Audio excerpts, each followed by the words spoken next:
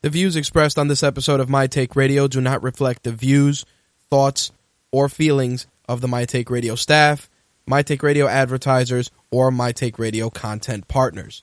Listener and viewer discretion is advised.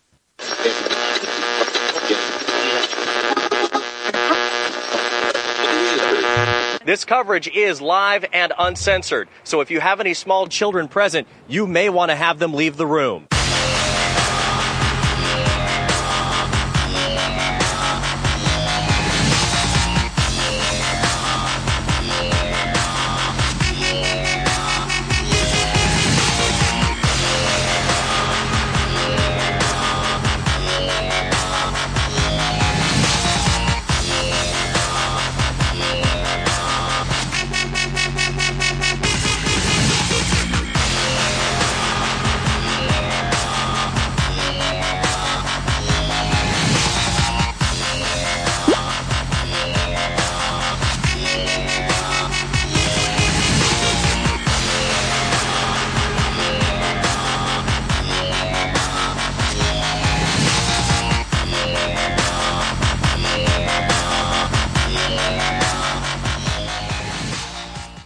What's going on, guys? My Take Radio episode 342, powered by Rageworks, broadcasting live Wednesday, March 16th, 2016. I'm your host, Rich, and our call-in number is 347-324-3541. Again, that call-in number 347-324-3541. If this is your first time tuning into My Take Radio is a variety show covering mixed martial arts, professional wrestling, gaming, and entertainment. We air twice a week. Wednesday nights, we cover MMA and wrestling. Thursday nights, we cover gaming and entertainment, usually from 11 p.m. Eastern, 8 p.m. Pacific. Unfortunately, the last couple of episodes, let me rephrase that, we've had to make some adjustments with the start time due to a litany of different issues. This week, we were having some trouble with the Blog Talk Radio switchboard, which we did manage to resolve before going on air. In addition to that, I was dealing with some YouTube issues as well on the My Take Radio TV channel. Seems one of our videos was flagged for copyright, even though we utilize video for commentary purposes. I have since filed a counterclaim for that, and that's in process. But I believe that is going to affect some of the uploads for the My Take Radio TV channel. In the event that they do, please remember that you can still watch episodes of MTR on Rageworks. Again, you can watch episodes of My Take Radio on the official Rageworks channel on YouTube. I think that we're going to start looking not so much at not putting the shows on YouTube, because we still want to do that, but maybe just using something like Vimeo or something like that, where we can just, pay for a service and host our videos that way. That was actually a recommendation from someone else in regards to just having our videos up and not having to deal with all the usual crap associated with it. But we're going to research that, obviously, because Vimeo is a paid service. We got to deal with that stuff as well. Another thing I did want to reference, and this was something that, hold on, not sure why the chat room has audio. I just don't want any audio to play through the headphones, but it's one of those things where, again, these are enhancements and improvements we're going to have to deal with to ensure that we don't have any other problems. And because of that, I think that we'll be able to resolve it. But again, it's one of those things where it's gonna definitely hinder stuff with the channel, only because, as I said, we're gonna have trouble doing updates based on that. I've the first time we've received one of those copyright strikes, so I got to do a little research, do a little homework. I believe that it does go away after 6 months, but that is still going to delay any of the uploads, obviously, any of the longer uploads for the show. So, like I said, we filed a counterclaim, and we're going to probably try and do a retraction and see what the deal is with that. Obviously, should anything change, I will keep you guys posted, but definitely make it a point to, if you haven't already, subscribe to the official Rageworks channel on YouTube. All right, so as I mentioned, we've had a couple of late start times. We are hopefully not going to have that tomorrow night for the Gaming and Entertainment edition, but if that changes, obviously, keep it locked to our social media outlets, and we will get you guys all the pertinent information should that change. A couple of things, housekeeping to get out of the way. First and foremost, we are probably going to go live with our Batman and Superman, Batman versus Superman Dawn of Justice contest. We may start it off this weekend and run it through Thursday, just trying to figure out a way to handle the prize distribution. As I said, we have 3 prizes to give away, 2 sets of Batman versus Superman Rock'em Sock'em robots, and 1 Ben Affleck Batman action figure non-armored. Now, some people are saying that we should do 1 separate giveaway for 1 outlet and then do another giveaway for everything else. Still trying to figure out how we're going to do that. I do feel that giving them all away at once will allow everyone to compete and get something from the contest. But again, we're still trying to figure out a way that's effective but also manageable enough that we can do it and run the entire contest with minimal issue. I know that as we've done with the Funko contest, with the Rainbow Moon contest, we've been doing it with entries through the site and certain parameters that people have to follow in order to enter the contest. But again, it's one of those things where we're going to keep working on it to ensure that everything runs smoothly. The other thing I did want to mention, and a couple of people have brought this to my attention, is the fact that, there are still issues with certain video feeds of the show. As always, I direct you to mtrlive.com. We have a set of tabs on the live page with different players for different providers, but nonetheless, you can watch the show on YouTube Live. You can also watch it on Twitch, Vaughn Live, Stream Up, Restream.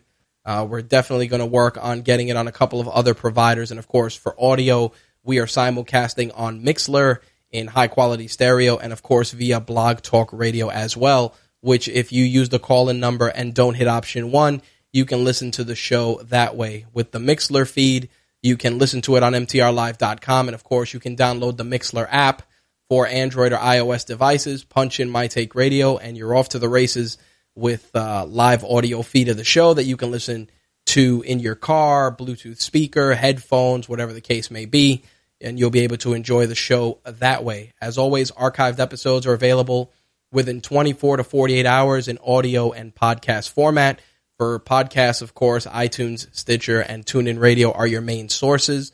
And for video, we are distributing still on YouTube, with the exception of the issue I just mentioned, which may be going on with My Take Radio TV. Of course, I will keep you guys up to date on what happens with that. What are we talking about tonight? Of course, we got the week's MMA news. We're going to get into WWE Roadblock. We are also going to talk about Raw. We're going to talk about the wrestling news of the week. And as always, we will take your calls 347-324-3541. Again, 347-324-3541. I will say one thing. Those of you that have been asking about the green wall, I know a couple of people sent me a couple of messages about that, asking just out of curiosity what the intent was. Obviously, it is green for a green screen. And we're still learning the ins and outs of that, on top of the fact that you require a lot of lighting, which of course would probably cook me to death as the weather gets warmer. But we are deliberating what we're going to do, if we're going to continue to pursue the green screen facet of the show, whether it's in post-production or during a live show, or we're probably going to just maybe put some decorations and some stuff back there just to not make it look so green. Plus, it messes up whenever I want to wear a green shirt, because obviously I don't want to disappear into the wall, even though I am kind of brown. Anyway, as I said, we got the week's MMA news. We are going to discuss Roadblock and the WWE, well, the wrestling news of the week, including a decent amount of news from WWE. Let's get to it and talk some MMA, shall we?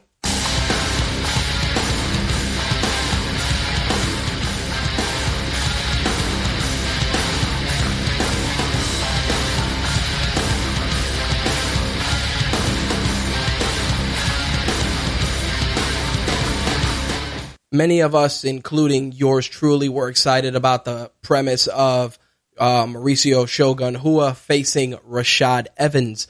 Unfortunately, he has had to withdraw from the card and instead will be replaced by Glover Teixeira.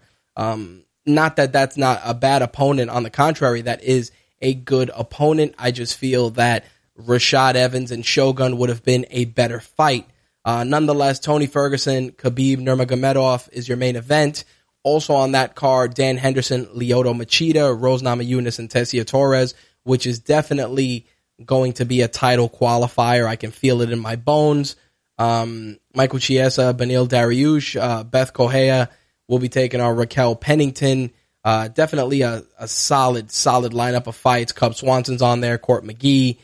John Dodson taking on Manny Gambirian should be a solid fight as well.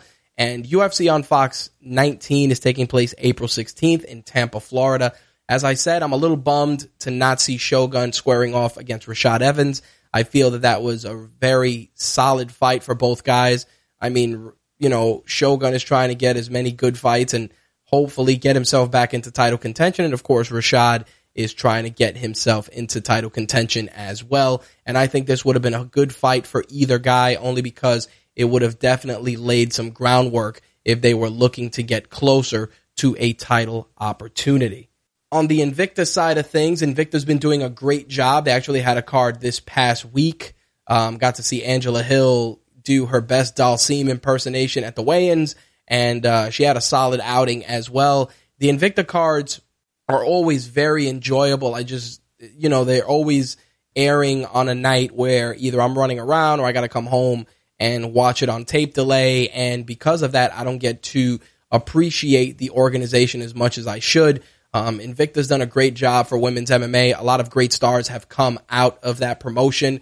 Shannon Knapp is doing an amazing job down there. And the fact that the UFC is kind of helping them, putting their programming on UFC Fight Pass and just doing a talent exchange as well has definitely proved to be a great relationship for both organizations. Well, Invicta is actually going into some new territory. Shannon Knapp told MMA Junkie that the company has signed a deal with Univision to air events starting with Invicta 16. They're going to have, obviously, a Spanish commentary team as well. And that card is going to have the atomweight title fight between Ayaka Hamazaki and Amber Brown. Again, definitely very cool to see Invicta expanding into other networks. I think that it's going to definitely help the promotion gain some traction, while, again, the UFC Fight Pass is a solid platform for them and definitely a lot more reliable than iPay-per-view. I do stand by the fact that the organization definitely needs some sort of mainstream network support, whether it is through something like Univision or Spike TV or any of these other smaller networks that want to get into MMA. I think Invicta is a viable option. As I said, they got a wealth of talent over there, a lot of dangerous women over there. And again, with the partnership with the UFC, you're going to see a lot of names like Angela Hill, who was on The Ultimate Fighter, fighting for Invicta, and based on her her performance this past weekend, we may be looking at someone who will be fighting for a title in the near future. Again, if you haven't watched an Invicta card and you have Univision, definitely try and watch it. Again, they are going to get some Spanish commentators in there, but violence doesn't need commentary for you to understand what's going on. It's nice, but you don't necessarily need it sometimes. And there are instances where commentary does detract. You occasionally have to watch a fight on mute. Not often, but it definitely does happen. I will say this, though. Invicta's definitely starting to gain some traction, and I recommend you guys check it out if you haven't. All right, so UFC 196. We know it was an amazing card, a night of upsets, both for Conor McGregor and Holly Holm. Just a solid night of fights. But the funny thing is, we talked about the money, we talked about the paydays, we talked about, where the fighters go from there. But the interesting thing that many people have been discussing has been the buy rate. One of those things that Conor McGregor prides himself on doing is moving the needle, so to speak.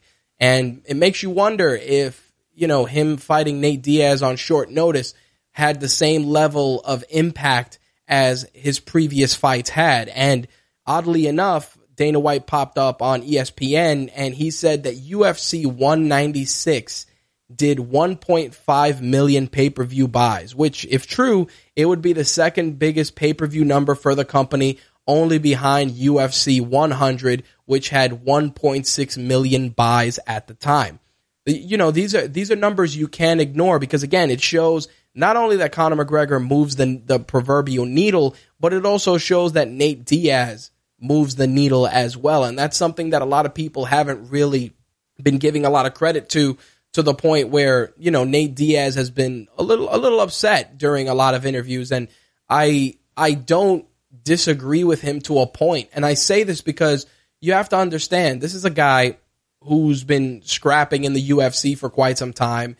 And the organization, and we've talked about, you know, pay issues and things like that. You know, they're not valuing what they have with the commodity they have with guys like the Diaz brothers or, you know, fighters like Benson Henderson or countless others, where you have guys, they're exciting, they get people talking, they put asses in seats, but they're not making the same tier of money as other fighters. Now, obviously, there's, you know, the fault falls on the management or on the fighter management or even on the promoters themselves for just giving them a shitty contract and the fighters taking it because either they weren't well informed or they had no choice. But here's something you have to take into consideration, and this is something I look at as a fan. You know, boxing, which, as I mentioned in a couple of shows, you know, a couple of past shows, the lowest tiered boxers make some serious coin, serious amounts of money. And, you know, it's a huge gap between what boxers make and what mixed martial artists make. Now, cutting them off at the knees with the Reebok deal, because it really has cut a lot of them off at the knees, has hindered a lot of fighters. And what it's forcing fighters to do is test out free agency.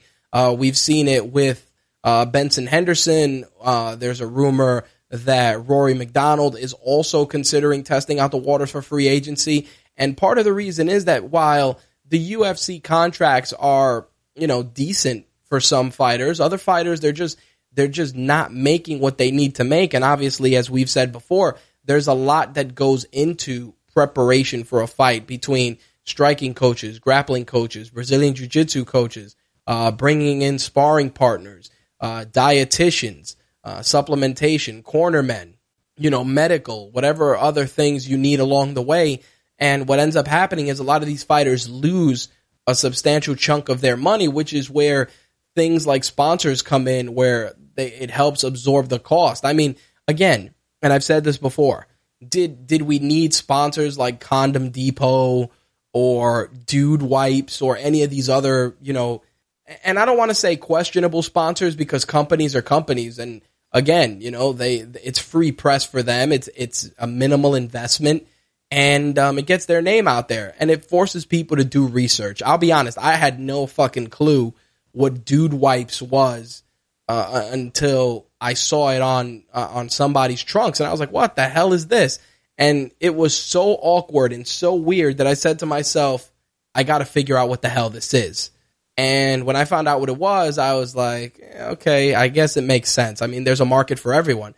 Condom Depot, self-explanatory. We know what you're going to Condom Depot for, and it speaks for itself. But again, these are companies that they're known in certain circles, but they need that extra push. And you have to understand from a company standpoint also, there's paying for a full-page ad in a magazine, paying for a television spot, paying for a billboard. You know, the cost in that is tremendous versus paying a fighter $5,000, $10,000, which, you know, might be a fraction of what they'd normally spend to hit a different demographic. That's not to say that these are the right, you know, the right sponsors and the right course of action. But again, it's something that helps the fighters make a profit and it helps companies get noticed. Obviously, in the UFC's case with the Reebok deal, they felt that Reebok had enough clout to warrant being a sole sponsor for the UFC. And with that, I got to say this. the UFC would have been better suited establishing a sponsorship code where, sponsors could come in, be vetted by the UFC, and then be allowed to approach fighters, versus the UFC pretty much unilaterally wiping the slate clean and not allowing any sponsors whatsoever. I mean, you got to remember, there's companies that make T-shirts, which, again, conflict of interest with Reebok, yes. But you have to also understand, if the fighters are wearing Reebok everywhere, then you have to, weigh-ins and things like that. We know we're going to see Reebok gear. UFC specials, televised events, we're going to see Reebok gear everywhere. But, you should allow a fighter to place maybe a smaller sponsor on their trunks. Nothing crazy, but just a smaller sponsor. I mean, again, vetted by the UFC, but at least it would allow the fighter to make a little extra money. I'm not saying that you're going to throw all the sponsors on there, but if Reebok is paying the bulk of the quote-unquote sponsorship money, then they should have, obviously, premium placement. But you should allow a fighter maybe to get a minimum of 1 or 2 sponsors on each quad, or maybe just have the Reebok sponsorship prominently on the side of the trunks and allow the fighters access to at least put one set of advertising on one leg. I think it's one of those things where it's not going to hurt anyone, and at the end of the day, we know that Reebok is the main sponsor. Yes, I understand that when you look at golf or the NBA or the NFL, there's one specific provider for everything. I mean, with the NFL, there was the whole big thing about players not being allowed to wear Beats headphones because Bose was the NFL's main advertising partner. And I understand that. But again, you're looking at it where the fighters are making a fraction of what other athletes make and are really going out there and putting their bodies on the line. And I'm not taking anything away from the Reebok deal. Like I said, I've dissected it a dozen times, a dozen different ways on a dozen shows. But what you have to look at is the fact that fighters are going into this and they're coming out of pocket for a lot of things. And obviously it's the cost of doing business, but the UFC should be a little bit more forgiving or understanding with regards to allowing fighters to add, a little extra to their livelihood. And obviously, UFC can turn around and say, yeah, well, fighters can have sponsors for everything except UFC related stuff. But you have to understand that it's a give and take. The reason that companies are paying this money is because a fighter is going to show up at the weigh-ins or whatever and have that sponsor stuff on them. Again, nothing crazy, but something small. I mean, if a fighter comes out drinking, I don't know, a Coke versus drinking a Monster, what's that going to lead to? I mean, Donald Cerrone has been fined already for altering his ring gear. I think he had a patch for his grandmother on his trunks, and he didn't give a shit because, it meant something to him. It was personal to him, and he'll gladly pay that fine. But again, you have to think about that. It's like, listen, it's not a sponsor. It's not, anything crazy. It's just a patch to honor someone.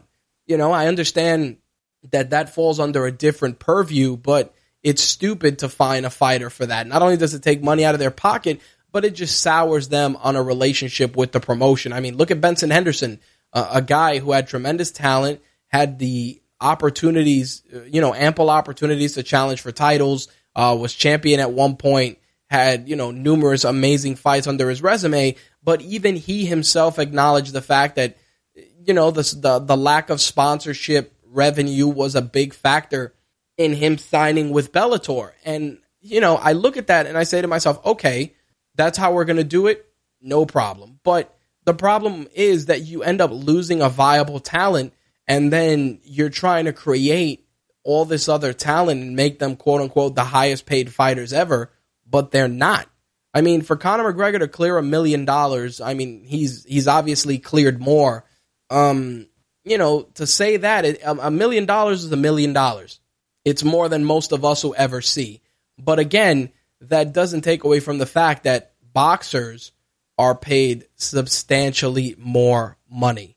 And again, I know some fighters have special contracts. I know some have individual sponsorships with Reebok.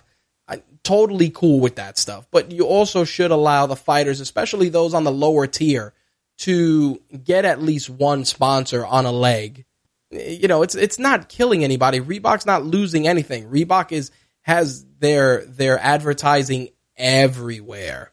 And again, vetted by the UFC. You don't want to put Condom Depot on there? Okay. But if you want to put, I don't know, Xbox, like that's a great example. Demetrius Johnson is sponsored by Microsoft.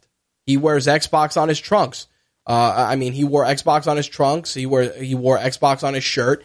And again, one sponsor. It's not like he's walking out with 100 sponsors. He's walking out with a legitimate sponsor in Microsoft because he's a gamer. Why would the UFC not want to nurture that relationship to where they could turn around and have Microsoft become a UFC partner? These are the things I'm talking about, where people can go and promote Xbox or promote Windows or promote certain pieces of technology that Microsoft puts out, Windows Mobile. Again, not the craziest thing in the world, but that's a legitimate sponsor. And I'm sure that, Demetrius Johnson is still working with them, but I'm sure that what he makes compared to what he was making is probably going to be very, very different based on the fact that they're not getting the same level of exposure. And sure, you could wear, non-Reebok apparel to the club or to a gym opening or, to certain types of photo shoots that aren't UFC related. But again, there's still a huge disconnect with regards to money. And I say that if you're making 1.6 million, if you're bringing in 1.5 million pay-per-view buys, 1.6 buys at $65 a pop, that's stuff you got to consider, man. That's no small figure by a long shot. And sure, like I said, some fighters may have special deals in place to get it moving. At the end of the day, it's still a very, very big disconnect between what mixed martial artists in the premier organization make and, a lower tier boxer. Just food for thought. That's all I'm saying. But again, 1.5 million pay-per-view buys allegedly, per Dana White. It's crazy if that's the case, because, that's a lot of people tuning in. And again, this is a lot of people tuning in to see a substitution with no title on the line in the main event. I mean, Holly Holm and Miesha Tate obviously were, had a title on the line, but the main event on the card was McGregor and Diaz, and they sold the fight effectively.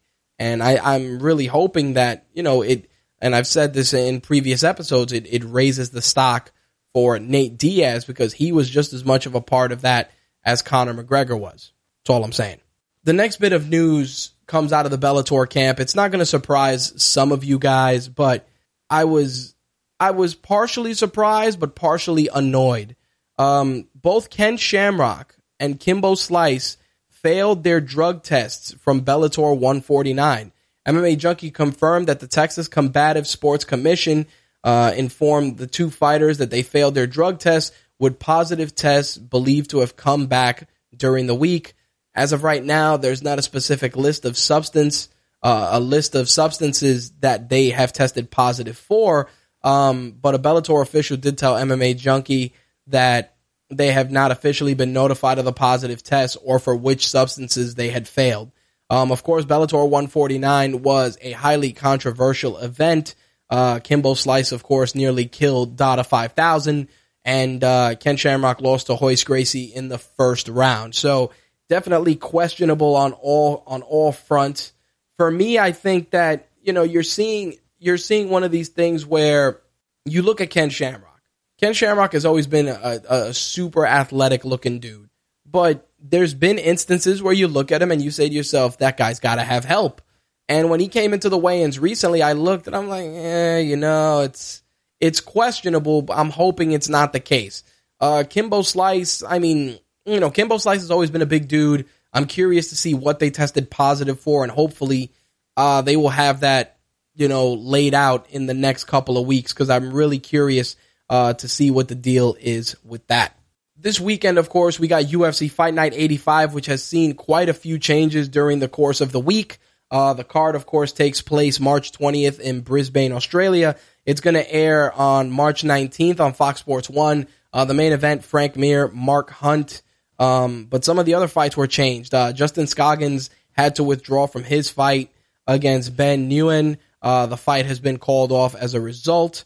Abel Trujillo had to withdraw from the fight due to visa issues. Ross Pearson is going to fight Chad Laprise for the fight card, and they're looking for an opponent for Laprice's original opponent, Alan Patrick. So definitely a little bit of chaos going on with the UFC card in Brisbane. But again, really looking forward to the card. I did want to give you guys my predictions, but I did not have the full card. I will probably put out predictions on social media, or maybe I'll put them in the show notes for this week. We'll see what happens. But Frank Mir and Mark Hunt, definitely a fight that is going to be, it's either going to be really lethargic and terrible or really awesome. Obviously, I'm hoping for the latter. I'm a big fan of Mark Hunt. The Super Samoan is a beast. Incredible punching power. Durable as hell. He can take an ass kicking. Frank Mir, the old which Frank Mir will show up is always in the back of my mind, because that's more or less the case. You're either going to get super jacked and, striking heavy Frank Mir, or you're going to get a Frank Mir that's just incredibly fluid on the ground. The same Frank Mir that broke Nog's arm during their fight. I mean, we'll see what happens. Or, there's always option 3, which is, the Frank Mir that gasses out quickly and gets finished just as quickly. I'm hoping that's not the case. I like Frank Mir. I think Frank Mir has a promising career after his Octagon days are behind him. I think he's going to make a great color commentator or analyst. Definitely knows the sport well. Is an engaging personality, and he definitely is a huge fan and historian of the sport. So I'm curious to see how this fight plays out. I like both fighters. It's tough to root against either. I definitely think if anything, and it's against my judgment, I'm probably gonna go with Hunt on this one, only because Mark Hunt's knockout power is legendary. Don't get me wrong, Frank Mir has incredible punching power and a superb ground game, but when it comes to straight knockout mastery, Mark Hunt definitely is head and shoulders above most heavyweights in the division. Again, definitely a fight to keep an eye on, because there may be fireworks. Keep it locked to our social media channels for my fight picks. Mortis says Vanderlei may have found his tag team partner in Japan than Ken Shamrock. You know what the worst part is? That tag team grappling match is so insane, but dude, you're probably not even wrong. You're probably not. Earlier in the segment, we were, discussing fighter pay and fighters going to greener pastures. As I said, Rory McDonald has been rumored to be testing free agency. Another fighter that opted to test free agency and has a new home is Matt Mitrione. Matt Mitrione, of course, product of The Ultimate Fighter, 9-5 record, signed a 4-fight contract with Bellator. No debut date has been set up as of yet, but looks like Meathead has a new home in Bellator. I think the Bellator heavyweight division is going to benefit from a guy like Matt Mitrione. I think Mitrione is a pretty well-rounded fighter, capable of going out there and delivering exciting fights. And not to take anything away from Bellator's heavyweight division, but I think that Mitrione definitely can come in there and make a name for himself. I mean, he's got a 4-fight deal. We'll see how far it goes. I mean, it's all indicative. His success is indicative on at least his debut opponent. And if he goes out there and puts on a stellar performance and really puts himself out there, I'm sure that he will do well in Bellator. Not only that, but I'm sure that the addition of getting some sponsorship money is definitely appealing to him. That's for sure. As I mentioned earlier in the segment about, when we were discussing Nate Diaz, I was saying that Nate Diaz has felt, that he's been disrespected by the UFC and by the fans. And, a lot of you guys are probably saying, like, Rich, where are you coming from with that? Where are you getting that? Turns out Nate Diaz did an interview with ESPN.com, and when asked about feeling disrespected, he said, and I quote, I feel like the UFC wants to weed me the fuck out of this position. I don't know if I'm supposed to say that. Sorry. I feel like a lot of people are coming at me now. I see them making a lot of excuses for McGregor, and I think it's kind of ridiculous. I don't think it's just the UFC. It's everybody. People are saying, oh, McGregor's great. He accepted the loss so well. If I would have lost, people would have been saying, piece of shit, shouldn't have accepted the fight. I don't mean to be bitter, but there are a lot of excuses being made for this guy. He's talking about winning the first round. There are 5 rounds in a fight. Who gives a shit if you won a round? You lost. Here's the thing. I definitely understand where Nate Diaz is coming from. And I say this because as someone who follows the sport, there's a lot of different commentary that's made its way across my desk, whether it's through Twitter, Facebook, Reddit, various forums, hell, even in the real world. There's a certain level of, there's a certain level of fanboy nut huggery that does exist. And again, I like Conor McGregor. I'm a fan, but you got choked the fuck out. Plain and simple. There's no, you could say he won the first round. You could say if they went 5 rounds, he won 2 out of the 3. But at the end of the day, you were choked out and you lost. I mean, there's no way to make excuses for that. Of course, people are like, yeah, but look at all the damage that Conor delivered. That's right. But who was the guy sitting there with his hand raised when it was all said and done? And this goes back to something that has plagued not only MMA, but boxing and, the NFL, countless sports. People sometimes cannot look past their fandom and call a spade a spade. And that's a problem. Conor McGregor is an incredibly talented athlete. He's great for the sport. He gets people interested. He gets people motivated. He talks a lot of shit, and he brings in a fuckload of money, both for the organization and for his opponents and, of course, for himself. But the fact still remains. Nate Diaz went out there, put on a masterful performance, weathered the storm, and won the fight. Based on that alone, there's no, it didn't go to the judges. There weren't any eye pokes or any weird things that tilted the dynamic of the fight in one direction or the other. The fact is, they went out there, McGregor came 2 weight classes heavier, and he got outclassed. I mean, there's nothing wrong with that. And everybody that's talking about him being gracious, it's true. He was incredibly gracious in his loss. He was humble in his loss. He kept it real. And, you got to commend him for that, because I think the problem is that people look at it as, here's this guy, he's brash, he's outspoken, he's cocky, he's arrogant, every negative connotation that there is. And the fact remains that he accepted his loss peacefully. He's like, I lost and it is what it is. I'll come back and we'll take it from there. And when you look at that, you have to say to yourself as a fan, damn, he accepted it. He moved on. I, as a fan, should accept it and move on. Instead, people are jumping on Facebook and Twitter and Tumblr and Instagram, Snapchat, whatever the case may be. And it's like, yo, man, McGregor landed a lot of damage, yo. Look at Nate Diaz's face, man. He was bleeding. That's great. Again, who got his hand raised? Again, I can't stress this enough. There's a lot more going on in the world of mixed martial arts than the UFC. It's something I say with pro wrestling all the time.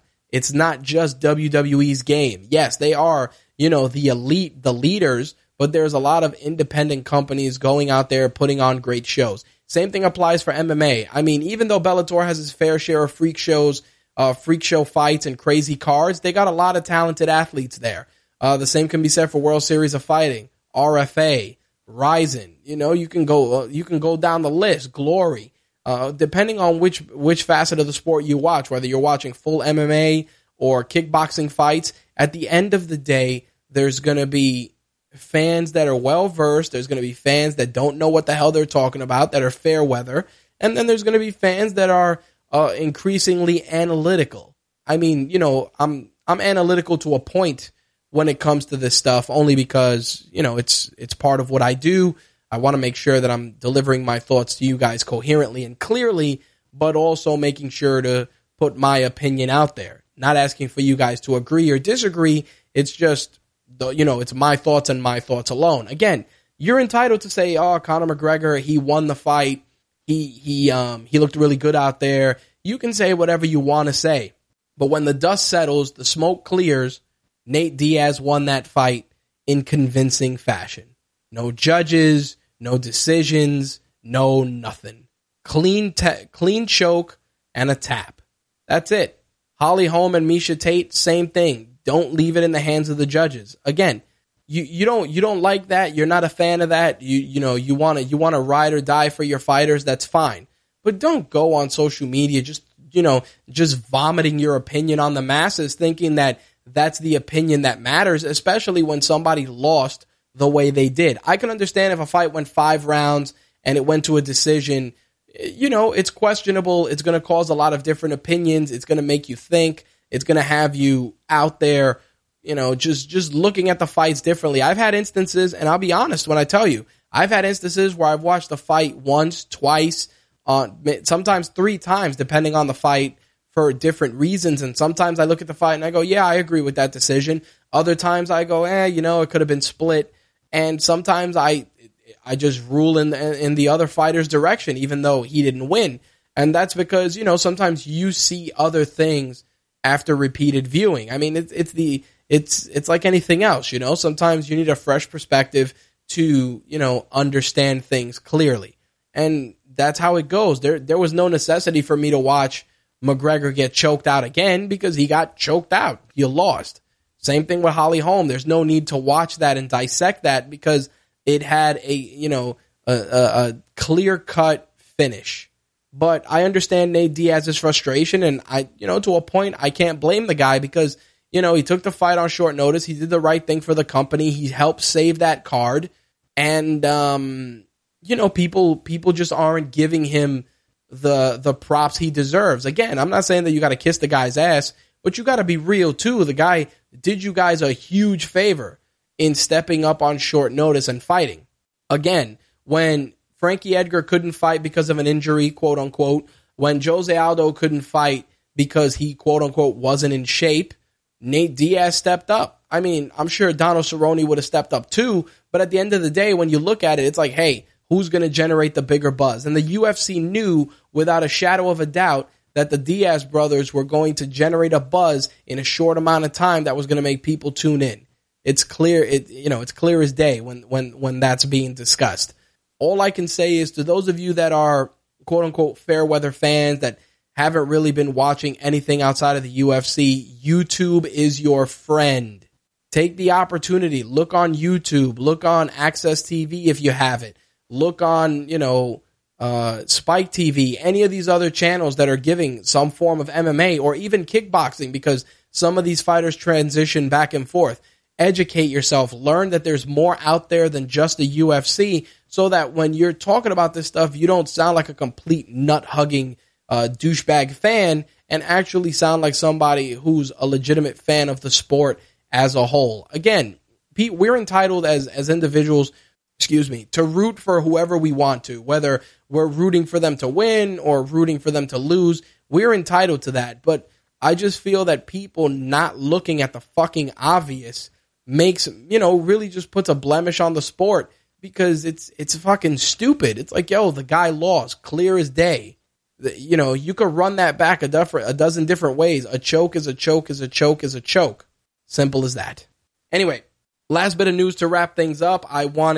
Two bits of news to wrap things up. Bellator's kickboxing league is starting to take shape. They've recently announced their weight classes and their basic rules. They're going to use similar weight classes to mixed martial arts, with heavyweight fighters at 265, light heavyweight at 205, middleweight at 185, welterweight at 170, lightweight at 155, featherweight at 145, bantamweight at 135, and flyweight at 125. They also released a basic set of rules. Competitors will be able to attack and defend using punches, kicks, and knee strikes. Non-title fights are going to be scheduled for 3 3-minute rounds with a potential extra round for sudden victory if it is ruled a draw. Title fights, of course, will get 5 3-minute rounds. There are certain techniques that are being prohibited, including elbow strikes, throws, takedowns, and submission attempts, plus striking to a downed fighter. Fighters may only clinch if they immediately attack with a knee strike. Now, obviously, most of the stuff is more to prevent it from breaking down to an MMA fight. I am curious about elbow strikes, only because, and I'm going to do a little more research. you could elbow in the clinch, or you could even throw spinning elbows. I'm not sure why those in particular are being excluded. I do understand kicking a downed opponent, obviously in a sport that's predominantly striking. I can understand that being a no-no, but I'm curious about definitely the elbow strikes, as I said, only because if you're in a tie plum, or you have a clinch in place and you are supporting a neck, you're grabbing your opponent by the neck, you should be able to elbow from a standing position. You should also be able to, throw a spinning elbow or a strike of that nature. Obviously, the fight's not going to the ground, so they don't have to concern themselves with, 12 o'clock elbow strikes directly to the forehead or to the top of the head. But I'm a little confused as to why you can't do elbow strikes from a standing position when you're able to use punches, including spinning back fists, to, as part of your onslaught during a fight. Definitely curious about that, and hopefully they will elaborate on that as the debut approaches. Of course, 3 judges are going to score the fights using the 10-point must system, which is going to be applying criteria that values knockdowns, impact on the opponent, and clean scoring strikes. The first Bellator kickboxing event will debut April 16th in Italy. One of the fights I'm looking forward to seeing, middleweight main event, Melvin Manoff taking on Alexandru Negrea. Melvin Manoff, if you haven't seen this guy fight, he is a complete psychopath. Always incredibly entertaining to watch. I've said it on numerous occasions when I talk about Melvin's fights. He either goes out there and wins spectacularly or loses in spectacular fashion just because the guy's a warrior and he's insane. It is definitely a treat to watch him fight because it is it's like watching a Street Fighter match when he goes in there, just because super aggressive, super in the zone, very quick, definitely capable of delivering punches and bunches.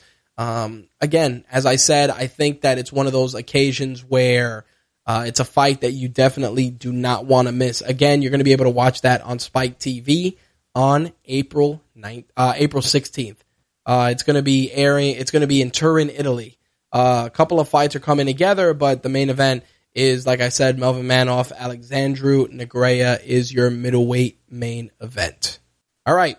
Last bit of MMA news to wrap things up. Jason Mayhem Miller is once again in trouble with authorities. TMZ reported that the former UFC fighter was arrested in Orange County, California for allegedly vandalizing a tattoo shop with graffiti. The judge in the case has made Mayhem's bail $1 million due to the fact that he was on parole for a DUI from February, plus a ton of run-ins with the law previously, including 2 separate incidents involving altercations with police in 2015. He was supposed to fight May 21st, but that fight may be in jeopardy due to his ongoing legal issues.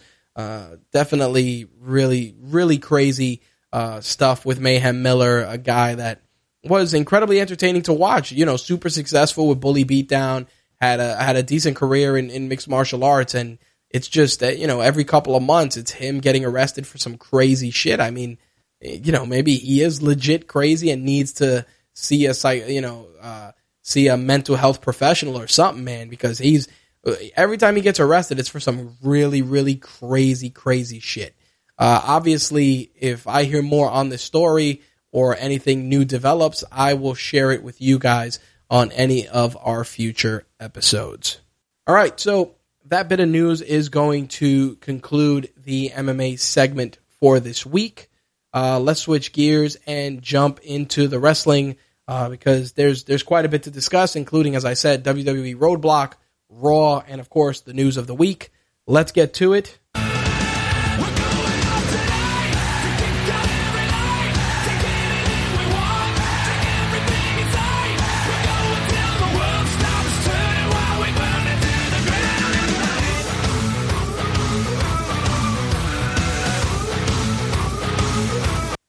The road to WrestleMania was met with a roadblock this past Saturday. A lot of solid matches were on that card. I looked at WWE Roadblock as warm-up matches for the big dance for a lot of the individuals involved. Obviously, not going to go super detailed in the match-by-match recap. You can watch the event on the WWE Network if you haven't. But I do want to talk about some of the stuff I enjoyed, the stuff I disliked, and the stuff that was kind of middle of the road. The New Day taking on the League of Nations with the lads in this instance, Sheamus and King Barrett. Pretty solid match. Obviously, we know that this has been building for quite some time. I felt that the chemistry between the New Day and the League of Nations is very solid. Obviously, we know that with Wade Barrett's inevitable departure, we know that he is going to definitely be eating quite a few pinfalls before he heads out the door. And in this instance, that's exactly what went down. I felt that overall there was a lot of good wrestling from the New Day as usual. You know, you had that speed and power combo with Big E and Kofi Kingston. I also felt that, again, Xavier Woods adds a very good dynamic to the New Day combination, depending on which one is in there, whether it's him and Kofi or him and Xavier Woods. But overall, the quality of the match was pretty good. I think it was a good build towards WrestleMania. We should have known that there was not going to be a title change. But I will say that, you know, Barrett eating the pinfall was about as academic as you could expect. I like Chris Jericho. I'm a big fan of his. I think, you know, he's an incredible performer, first ballot Hall of Famer, but his promo work and his match with Jack Swagger was uneventful. I mean, I understand you want to throw a match out there when you want to kind of add a little filler, but Jack Swagger hasn't exactly been relevant in quite some time, and the fact is that not having any legitimate build-up didn't do anything for either individual. It was just another day at the office for Y2J in his match with Swagger. Of course, he came out the victor with the Walls of Jericho. The match itself, meh. NXT got a little love. We got to see the Revival, Dawson and Wilder squaring off against Enzo Amore and Big Cass. Definitely one of the better matches between these two teams. Continues to show why NXT's tag team division is definitely one to watch, with such teams as American Alpha, the Vaudevillains, Dash and Dawson, Enzo, plus obviously some of the mainstays on Raw, including the Ascension that came out of NXT. There's definitely a wealth of good teams down there. A lot of people were upset with Enzo and Big Cass not winning the belts, but again, Roadblock is, again, a filler event, a special event. You want to make sure that when Enzo and Big Cass win those titles, it is on a big stage, and it, you know, it's met with very, very high fanfare. If they were smart, they would probably have NXT do an event in Brooklyn during SummerSlam, which I believe they are going to do. Have Enzo and Cass challenge for the belts and have them win in that event. I think that there's a definite plus side to having them chase for the titles, but you can't have them chase too long because it's going to wear thin and people are going to lose interest. I think that Dawson and Wilder are a formidable tag team. They got a great finisher with the Shatter Machine, and I think that they are capable of delivering some solid matches on the main event, you know, on the main roster. But I think Enzo and Big Cass should get a tag team title run before heading up to the main roster and working their gimmick up there, only because the crowds want it, the crowds need it, and it's something that would definitely cement those guys as a legitimate tag team in the NXT rankings. The Divas Championship match, which of course saw Charlotte square off against Natalya. Obviously, they were in Toronto, so that was a pretty big deal. I felt the match was incredibly competitive, one of the better outings for Charlotte and one of the really good outings for Natalya as well. The matches have been very solid. You know, the finish felt a little, you know, the way it ended just felt a little uneventful, so to speak, only because, you know, to have Charlotte win with the cheap roll up and the feet on the ropes, while I understand she's a heel and that's part of the character, the fact is that, you know, her and Natalya had such a good match, and to see it end that way, at least for me personally, I would have rather it ended in a way that was a little bit more impactful for the character. I mean, going with the feet on the ropes and the cheating, it doesn't make Natalya look weak. It just shows that, she almost had Charlotte and Charlotte had to resort to cheating to win. And I understand that narrative, and I understand they wanted to do that to keep Natalya looking good in Toronto. But I just feel that it was something that didn't necessarily need to be done, because it was, it definitely takes away from Charlotte's mystique a bit. And I think you could have just had a competitive match that ended with a legit roll up without any sort of shenanigans or feet on the ropes type bullshit. I just wasn't a fan. Brock Lesnar's match with Bray Wyatt obviously did not happen. It's been said that Bray Wyatt is dealing with an injury, which I'll discuss later on. And instead, Luke Harper, even though it was supposed to be a 2-on-1 match, Luke Harper did the bulk of the work, absorbing a lot of punishment, a lot of suplexes, courtesy of Brock Lesnar. This was definitely an impressive way to showcase a lot of Brock Lesnar's brute power. I mean, Luke Harper is not a small guy by any means, and the fact that he was ragdolled by Brock Lesnar for pretty much almost 5 minutes, maybe a little less than that, shows just the level of athlete that Lesnar is. And I was a little disheartened that Harper didn't get more offense in, only because I feel Luke Harper is definitely one of those big guys you got to keep an eye on. Super agile, incredibly mobile, capable of putting on a solid match, doesn't need a lot of hand holding, doesn't get gassed. And, I felt that even though he came out on the losing end, hopefully it's not going to be the last time we see him square off with Lesnar. I think that him and Lesnar are capable of putting together a good match, albeit one where it's a little bit more competitive. We got to see Sami Zayn in action against Stardust. Very basic throwaway match. I think they just wanted to do it to get, Sami Zayn out there, taking advantage of that Canadian fan base that loves him so much. Stardust, looked like Stardust. I just felt that Sami Zayn could have gone out there and worked the match with anybody else, only because in Stardust's case, if you're trying to do anything with his character, which has been alluded to a few times, throwing him out there in a meaningless match and having him get, having him get defeated by Sami Zayn, I just didn't feel that Stardust was the right opponent for Sami. Not to take anything away from either guy, I think that they worked well together, but I think Sami Zayn could have gone out there and had a better match with, a Curtis Axel or someone like that, someone who's a loss wouldn't hurt them or impact their momentum in any way. That's all I'm saying. The heavyweight title match between Triple H and Dean Ambrose was, and I'll be honest, it was probably one of the better matches that I've seen in quite some time. There was an incredible amount of storytelling that was put into that match by both champion and challenger. Triple H definitely moving a little slower nowadays. Not sure if that was intentional for the sake of the match, or if he's just, gotten a little slower now that he's a bit older. But I feel that the way that the match played out, the way the story was told, was really good. I think they showcased a lot of Ambrose's strengths, and they also made him look credible.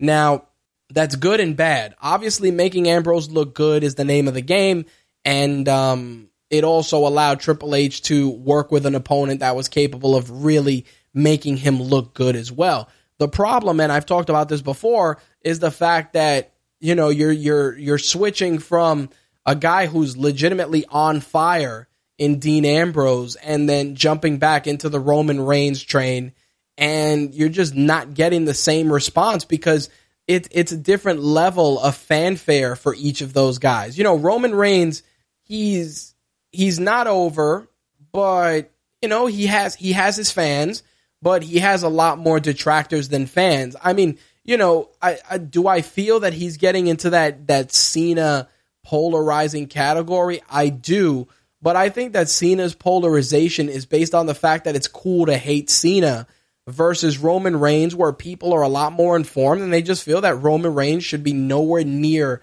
the main event at this time. I feel that more and more people feel that way, and that's really the big driver in him being viewed the way he's viewed.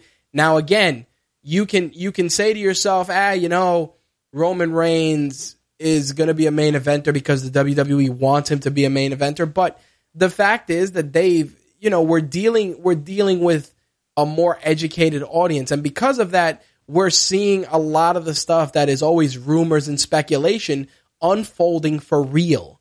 And because of that, people are being soured by what is currently going on with the product. Again, Dean Ambrose definitely a better entertainer and a better worker, but at the end of the day, it all amounts to who the WWE wants to put on magazine covers and send to, Kelly and Michael in the morning and sent to, Jimmy Fallon or whatever other talk show. When it comes to mainstream appeal and, having a good looking dude out there that can sell, get people interested in a product, I think WWE sees Roman Reigns as that guy, without even looking at Dean Ambrose. I think Dean Ambrose, his look, the way he's presented, makes him come off as a guy who is legitimately crazy. Obviously, there's a lot of character work that goes into establishing that. But, Dean Ambrose, as much as we'd like to see him, he's not the guy that they're going to want to send to Kelly and Michael in the morning. It's got to be the pretty guy, the guy that looks the part. And I have a nagging suspicion that, Vince doesn't think Ambrose looks the part. I think Triple H feels he does, but I think at the end of the day, Vince's word, as always, is law. Now, where does this leave both guys going into WrestleMania? Well, Monday Night Raw kind of opened up a lot of different avenues that were, they made me interested in how things are going to develop on the road to WrestleMania.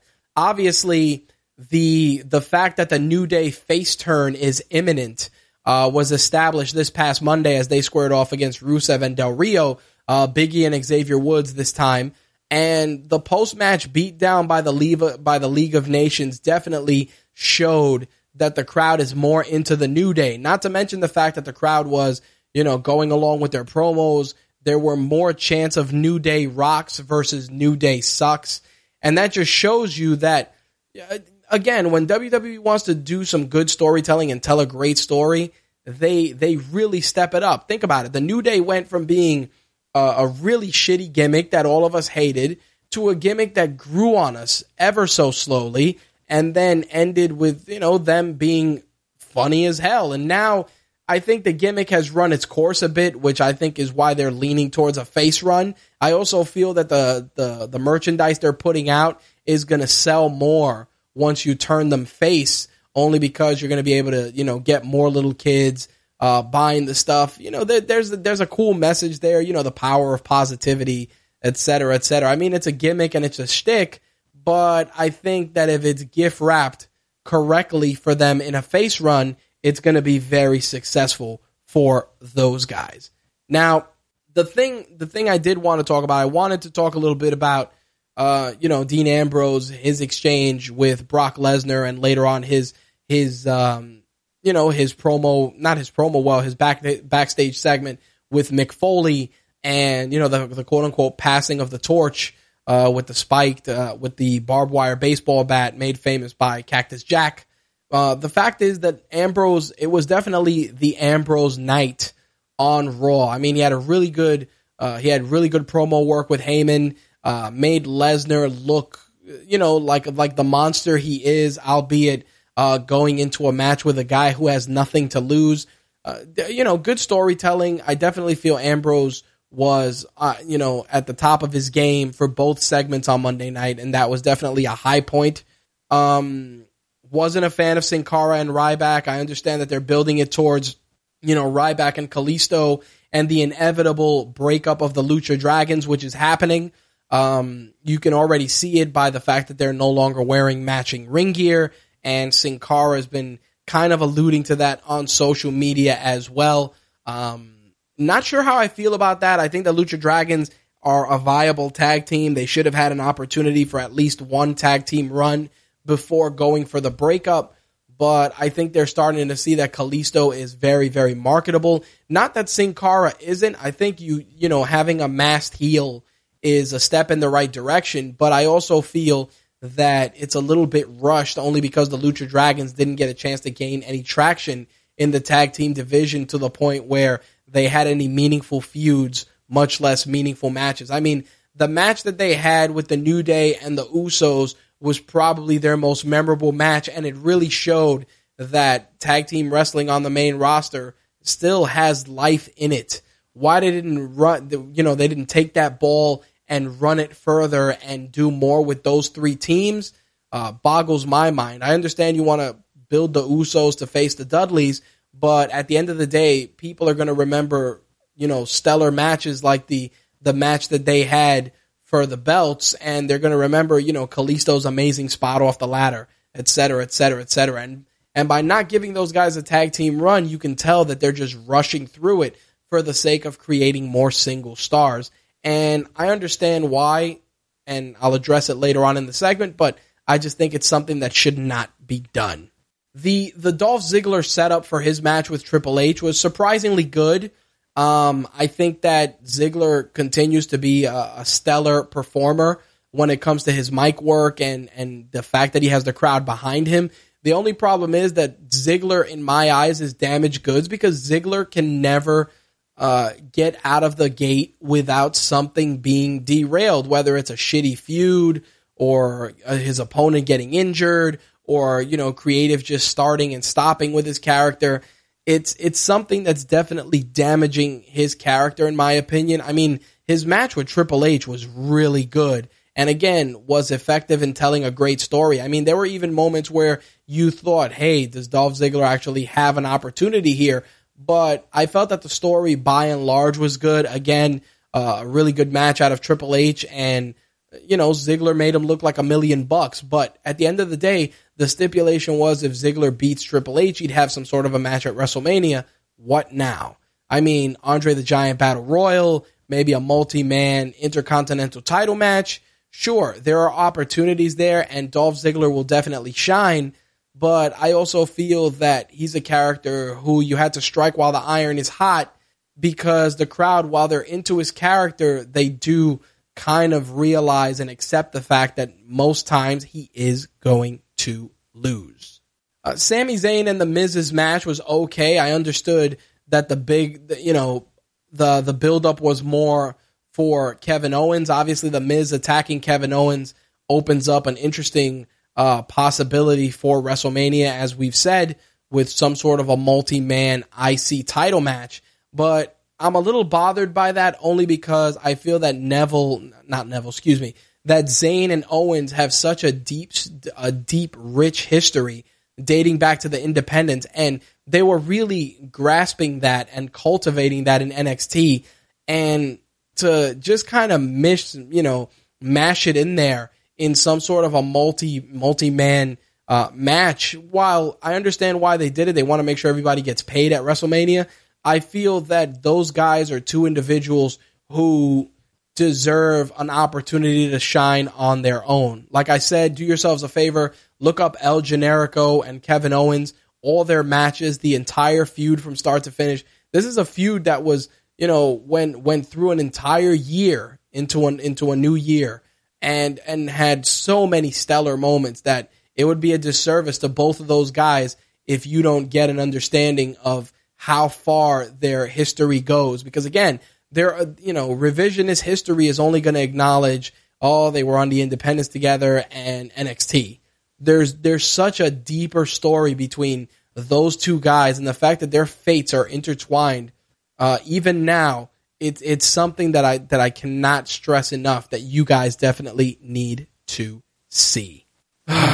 Brie Bella and Alicia Fox took on Tamina and Naomi in what was pretty much an abysmal fucking match. Everything about the match was crazy. Lana showing up was fucking stupid. There were so many things wrong with it. Definitely probably the low point. If the payoff is going to be that you're going to do Lana, Naomi, and Tamina against Brie Bella, Alicia Fox, and some other diva, maybe Paige, which I kind of feel that's where they're going. I understand that that's okay, and that'll be a good way to get the divas involved in WrestleMania. But Brie Bella's wrestling is god awful. Alicia Fox's wrestling isn't exactly up to spec either.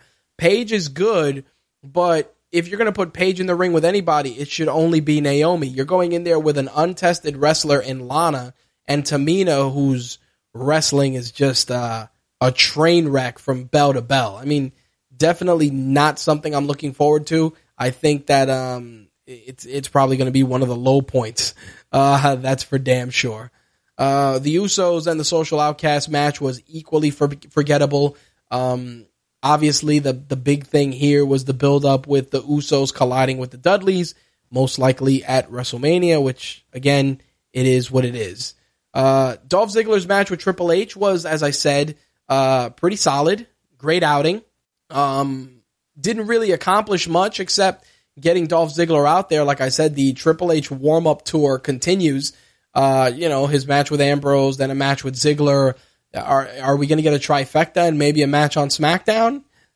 Don't want to spoil it for anyone, but we'll see what happens. I do feel that having Triple H go out there and have these matches with all these guys is beneficial for him as a champion, because it just shows that he's not excluded from going out there and working, but it also allows these guys to work with a multi-time champion who can still go out there and put together a solid match. I mean, say what you will about Triple H, whether he holds guys down, or derails pushes or whatever the case may be.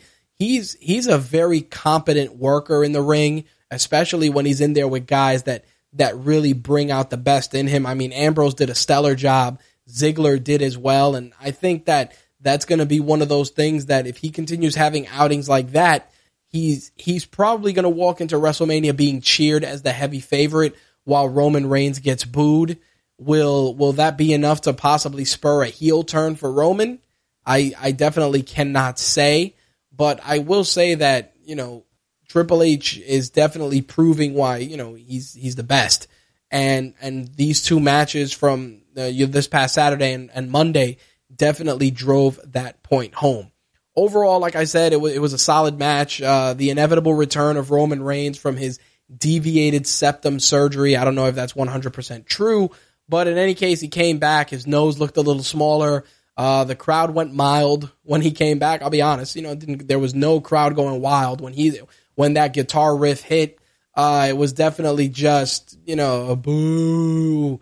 A lot of that, a lot of booing, a lot of really uninterested and unenthusiastic cheering. I felt that people were cheering just the violence that was unfolding in front of them more so than the competitors. I think Triple H was getting most of the cheers. I did like the fact that they took the fight backstage and it escalated to the point where Roman Reigns cracked Triple H in the back with a flat screen TV. Definitely a good way to show that Roman Reigns is he's dialing it into another level. He's going to another place. I think it's good for his character. I just feel, like I've said before, that it's too much too soon, and quite honestly, the crowd is just not into it, and I think it's going to show even more on during WrestleMania. Simple as that. Now, I didn't talk about the Chris Jericho Neville situation only because there's a couple of things I want to get into later on in the segment, but there's a lot to say about Chris Jericho as a professional. He knew Neville was hurt. He tried to stop the match. Obviously, he had to force the DQ with Little Nate. And if you watch a lot of the videos, you see that Jericho was trying his best to, like Neville was like, hey, and you can hear it a little bit. If you had a good home theater, you could hear what went on. And Neville was like, yo, man, I'm fucked up, and Jericho was like, all right, we got to find a way. And Jericho was trying to go for the quick roll-up pin and whatever. And that's the thing, I mean, Charles Robinson was doing his job too, but Jericho was visibly upset. And, a lot of people were saying that he was upset to the point where, there was a lot of tension backstage. I feel bad for Neville. It's a pretty decent injury. I'll get into the specifics later on, but definitely another huge blow to the WWE roster. Again, losing guys that are good workers, entertaining workers to injuries. And again, this is one of those situations where it was a freak show injury. It could have happened at any time, but still, it happening so close to WrestleMania, not good for anybody involved. Of course, we had our obligatory Undertaker and Shane O'Mac face-off / appearance. It was what it was. Shane still definitely needs to get a hang of the promo work. He botched a couple of lines, which again, is to be expected. It's live TV. Shit happens. The Undertaker definitely, there were shades of brilliance in what was done with his character.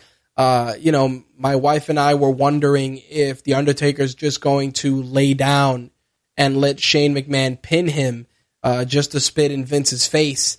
I don't think that's going to happen. I mean, it's an interesting concept, but I think that we're going to run the gamut with this match, and you can expect some sort of a high spot.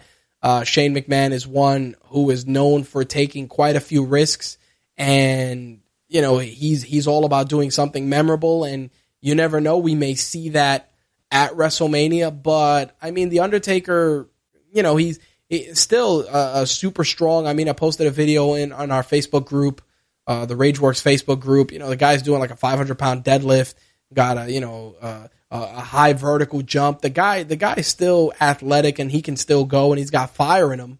But again, do we really need to see a part-time wrestler square off against a guy that wrestles once a year?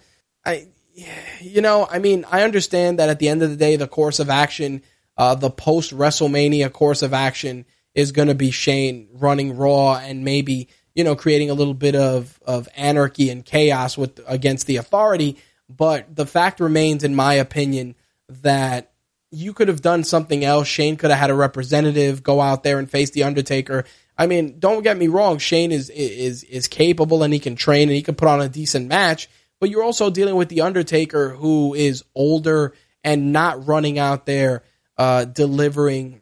Not to say that he's not delivering 5-star matches, but he's not delivering those matches that are going to be, ultra mobile, so to speak. That the confines of Hell in the Cell is going to involve throwing somebody into this wall, throwing somebody into that wall.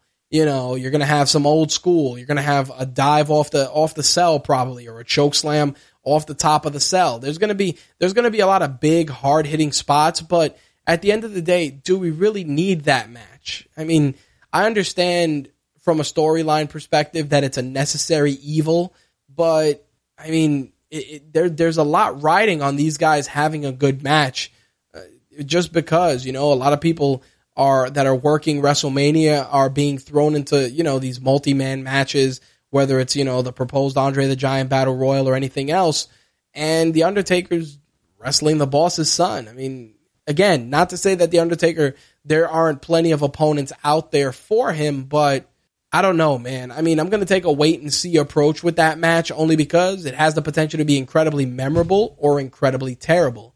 The question is, which will it be? All right, let's switch gears and go into the wrestling news of the week. As I mentioned last week, Lucha Underground is on iTunes, and a lot of strong rumors going around that Lucha Underground may be heading to Netflix, with the first season heading to Netflix first, while the second season and the third season get showcased on iTunes and then later on Netflix. Not 100% sure if that's going to be official or not. I mean, a lot of strong rumors are floating around that there is a Netflix deal in the works for the organization. I mean, the Dusk Till Dawn TV series, which airs on El Rey and is original programming, is on Netflix. So I wouldn't be shocked if Lucha Underground makes it to Netflix as well. Definitely hoping that is the case. I mean, more exposure for that product is a must. If you have not had a chance to watch Lucha Underground, you are definitely missing out. There is some stellar wrestling and some really good storytelling on display throughout every episode. So definitely give it a chance. If you haven't seen it already, look for it on, again, it's on iTunes. You can find both seasons on there, and it's definitely worth a watch. That's for sure. There's been a lot of rumors floating around, and this also affects Lucha Underground, but also New Japan and Ring of Honor, that WWE is trying to look for picking up additional international talents. Right now they're looking at New Japan Pro Wrestling's Kazuchika Okada, which of course, has been a rumor for some time now. With the recent signing of Nakamura, I wouldn't be shocked if they try to grab Okada next. I feel that Okada is still one of the bigger, more viable stars in New Japan Pro Wrestling. I'm always concerned when Asian superstars are brought to the WWE because they're never, ever, let me rephrase that. They're rarely booked in a way that capitalizes on their strengths and makes them look favorable. That's not to say that we don't have the chance to see that with a guy like Hideo Itami, but I mean, we were starting to see it, and then he got injured, and we haven't heard anything since. I mean, who knows? He might come back, work a couple of programs with Sami Zayn or Balor or any of these other guys and cut some good promos. I mean, Asuka's in the same boat. Asuka is an incredibly talented wrestler, a very unique character, a unique gimmick, doesn't need to cut a promo. But if she were to go up to Raw or SmackDown, it wouldn't go well. I'm being completely honest. It would not go well for Asuka because it's going to be easy for them to crutch on the typical Asian stereotypes versus just letting her go out there and do what she does. I mean, she definitely needs an NXT women's title run. She could definitely carry the torch for when Bayley gets called up. But her, Hideo Itami, I'm always concerned if and when they get called up to the main roster just because WWE doesn't have a good track record with certain minorities. Asian wrestlers are definitely one of them, that's for sure. In some TNA news, it looks like Mr. Anderson has been released from TNA. Of course, Mr. Anderson, formerly Mr. Kennedy from WWE, was released allegedly for failing a drug test. Allegedly, he tested positive for some sort of pills, and it was based on a match that he had with Eric Young, which was so bad that it allegedly had to be cut from the taping. This resulted in him being tested after the match, and of course, the discovery that he was under the influence of something. Alcohol, pills, we don't know for sure, but definitely under the influence of something. As such, TNA released him. Like I said, countless websites are reporting that he tested positive for some sort of pills that he did not have a prescription for. They're saying that Eric Young was incredibly livid with TNA management because he was out there under the influence. TNA officials haven't released a formal comment on it as of yet, but Mr. Anderson did say, I don't work for TNA anymore, fuck TNA. So he is not happy, that's for sure. I feel bad. Mr. Anderson became a parent not that long ago. He has twins, and I'm hoping he doesn't have some sort of a substance abuse problem. And if he does, hopefully he gets the help that he deserves. I've never disliked Mr. Anderson's character. When he was in WWE as Mr. Kennedy, he was pretty cool. He had an interesting gimmick, a unique wrestling style. And in TNA, he's had moments of brilliance that have been started and stopped. But, he's always been consistently entertaining. The definition of entertainment varies between various wrestling fans. But I always felt that when he went out there and he had a good opponent, he was capable of delivering some good matches. I mean, the forgettable Aces and Eights angle was not one of those, but he has had a couple of solid outings in TNA, that's for sure. Real disappointed to see his career cut short. I mean, the guy's been there for so long, but hopefully this might be the catalyst for him to get the help he deserves. Don't want to see any more statistics. I mean, another wrestler that's taken away too soon because of some sort of substance abuse problem. I wish him luck, and of course, I'll keep you guys updated should anything change. As I mentioned during my Raw recap, Neville sustained an injury during his match with Chris Jericho during the baseball slide. The x-rays revealed that he had a fracture in his ankle. WWE's Chris Amon released a statement. He said Neville had some repeat testing done in Orlando, which included x-rays and a CAT scan of his ankle. Upon further review, it has been determined that surgical repair of the ankle would not be necessary. Instead, he will be treated non-operatively with a cast and crutches. The estimated return for this type of fracture is usually 2 to 3 months. So, on the bright side, it's good to hear that Neville only sustained does not require surgery for the fracture he sustained. People, the way the injury looked, it looked a lot worse on TV. I thought that he definitely shattered his ankle, and even the bone that the upper bone of the ankle I was just like, wow, it's kind of flopping around in a weird sort of way. So I was definitely worried about that. Good to hear that they're going in a non-operative direction. Hopefully we'll see him back sooner rather than later. But of course, it is unfortunate because he will miss WrestleMania as a result. Speaking of injuries, besides Neville, it has been reported that Bray Wyatt did not have his match with Brock Lesnar because he was dealing with a significant back injury. The last time Bray Wyatt wrestled was March 8th during the 8-man tag on SmackDown. And if you notice, during WWE Roadblock, he didn't even tag into the match. It was supposed to be a 2-on-1 match, and Luke Harper did the bulk of the work. So, there's definitely something going on with Bray Wyatt. Hopefully, whatever it is nothing too serious. But again, we got the walking wounded now. It's Neville, Wyatt, plus all the other guys that are already on the shelf.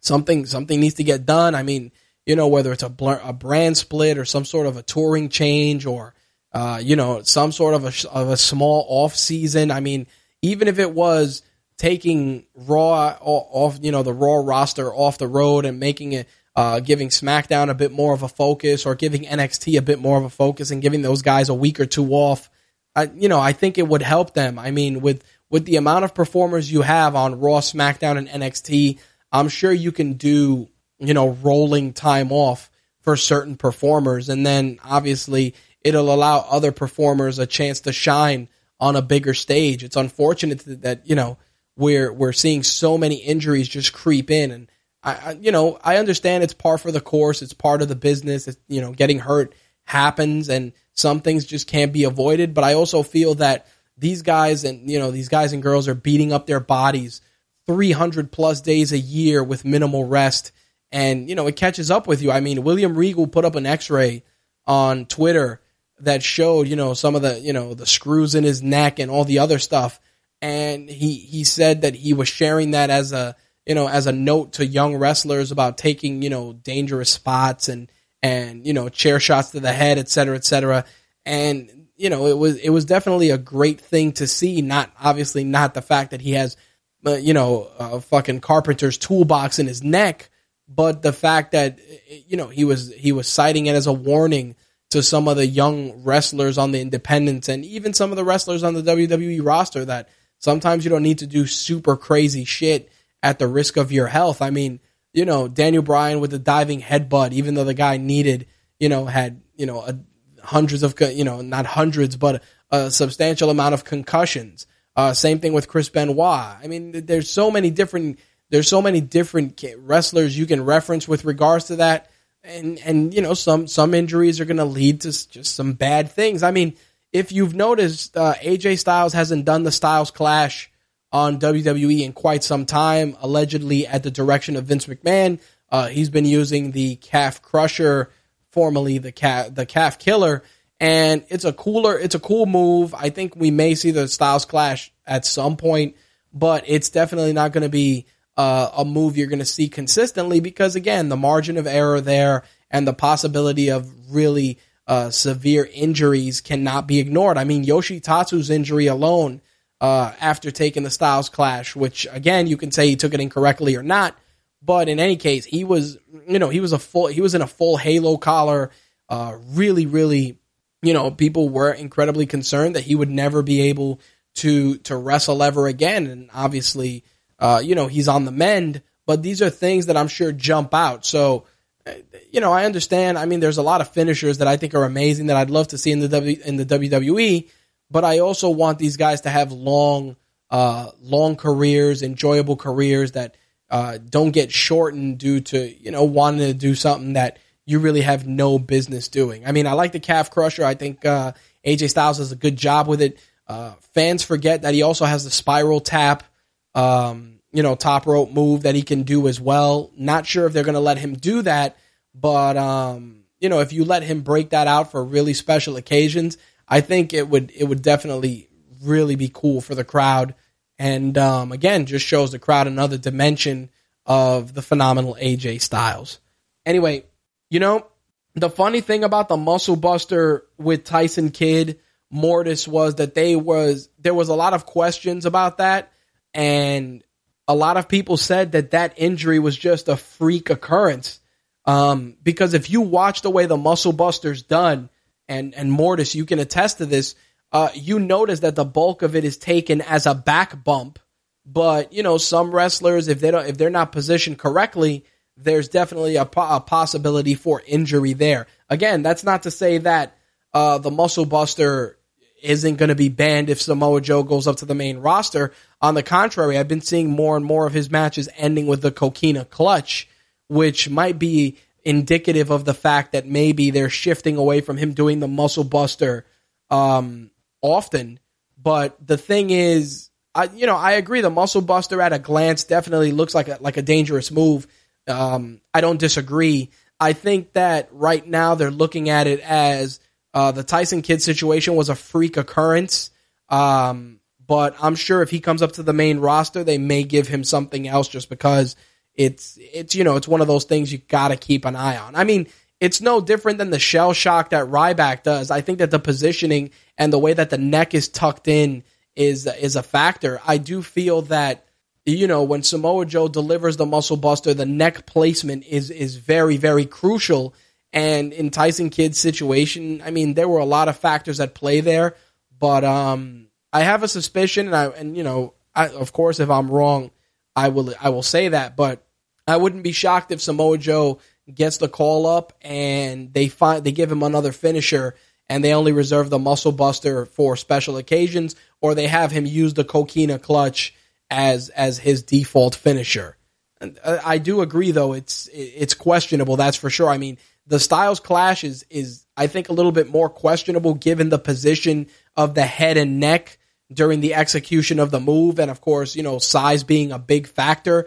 In Samoa Joe's case, he's such a bigger guy that there's a better chance of protection for that bump versus the Styles Clash. But I do agree that people are definitely going to look at that a little closer when he gets up to the main roster. That's for sure.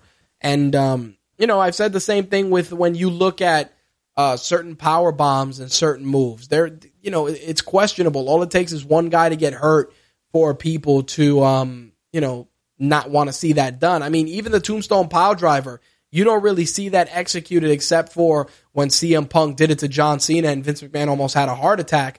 But other than Taker and Kane, that everybody else pretty much, they're not running around doing that. So we're going to keep an eye on that for sure. Like I said, I'm going to watch very closely with Samoa Joe because there's rumors that he may get the call up after WrestleMania, depending on how NXT's event in Dallas goes. I mean, if Balor drops the belt to Joe, then maybe Balor will get the call up, but we'll see what happens. Anyway, that bit of wrestling news is going to wrap things up for the evening, and it is also going to wrap up the wrestling segment. So, guys, with that, I've given you my take on MMA and wrestling. I would love to hear yours. Feel free to hit us up on social media. You can find us on Twitter at MyTakeRadio or at Rage_Works. Look for us on Facebook, Pinterest, Google+, Snapchat. We're at RageWorks there, and we're also at RageWorks on Instagram as well. As always, keep it locked to RageWorks.net for all the latest and greatest. Our shows, our content, our reviews, and our contests can be found there. That's for sure. This episode and previous episodes are available on iTunes, Stitcher, and TuneIn Radio in podcast format. And, of course, video can be found on YouTube, My Take Radio TV, and official RageWorks. Again, a reminder, which I said at the top of the program, we are currently contesting a copyright strike on the My Take Radio TV YouTube channel. So, because of that, there may not be an upload on that channel. But as always, make sure to subscribe to official RageWorks on YouTube. All right, guys, that is going to wrap up MTR for the wrestling and MMA edition of MTR for this week. I will see you guys later today for the gaming and entertainment edition of My Take Radio. All right, guys, thank you guys for joining me for tonight's episode. I will check you guys later. Peace. I'm rich, biatch! That's all, folks.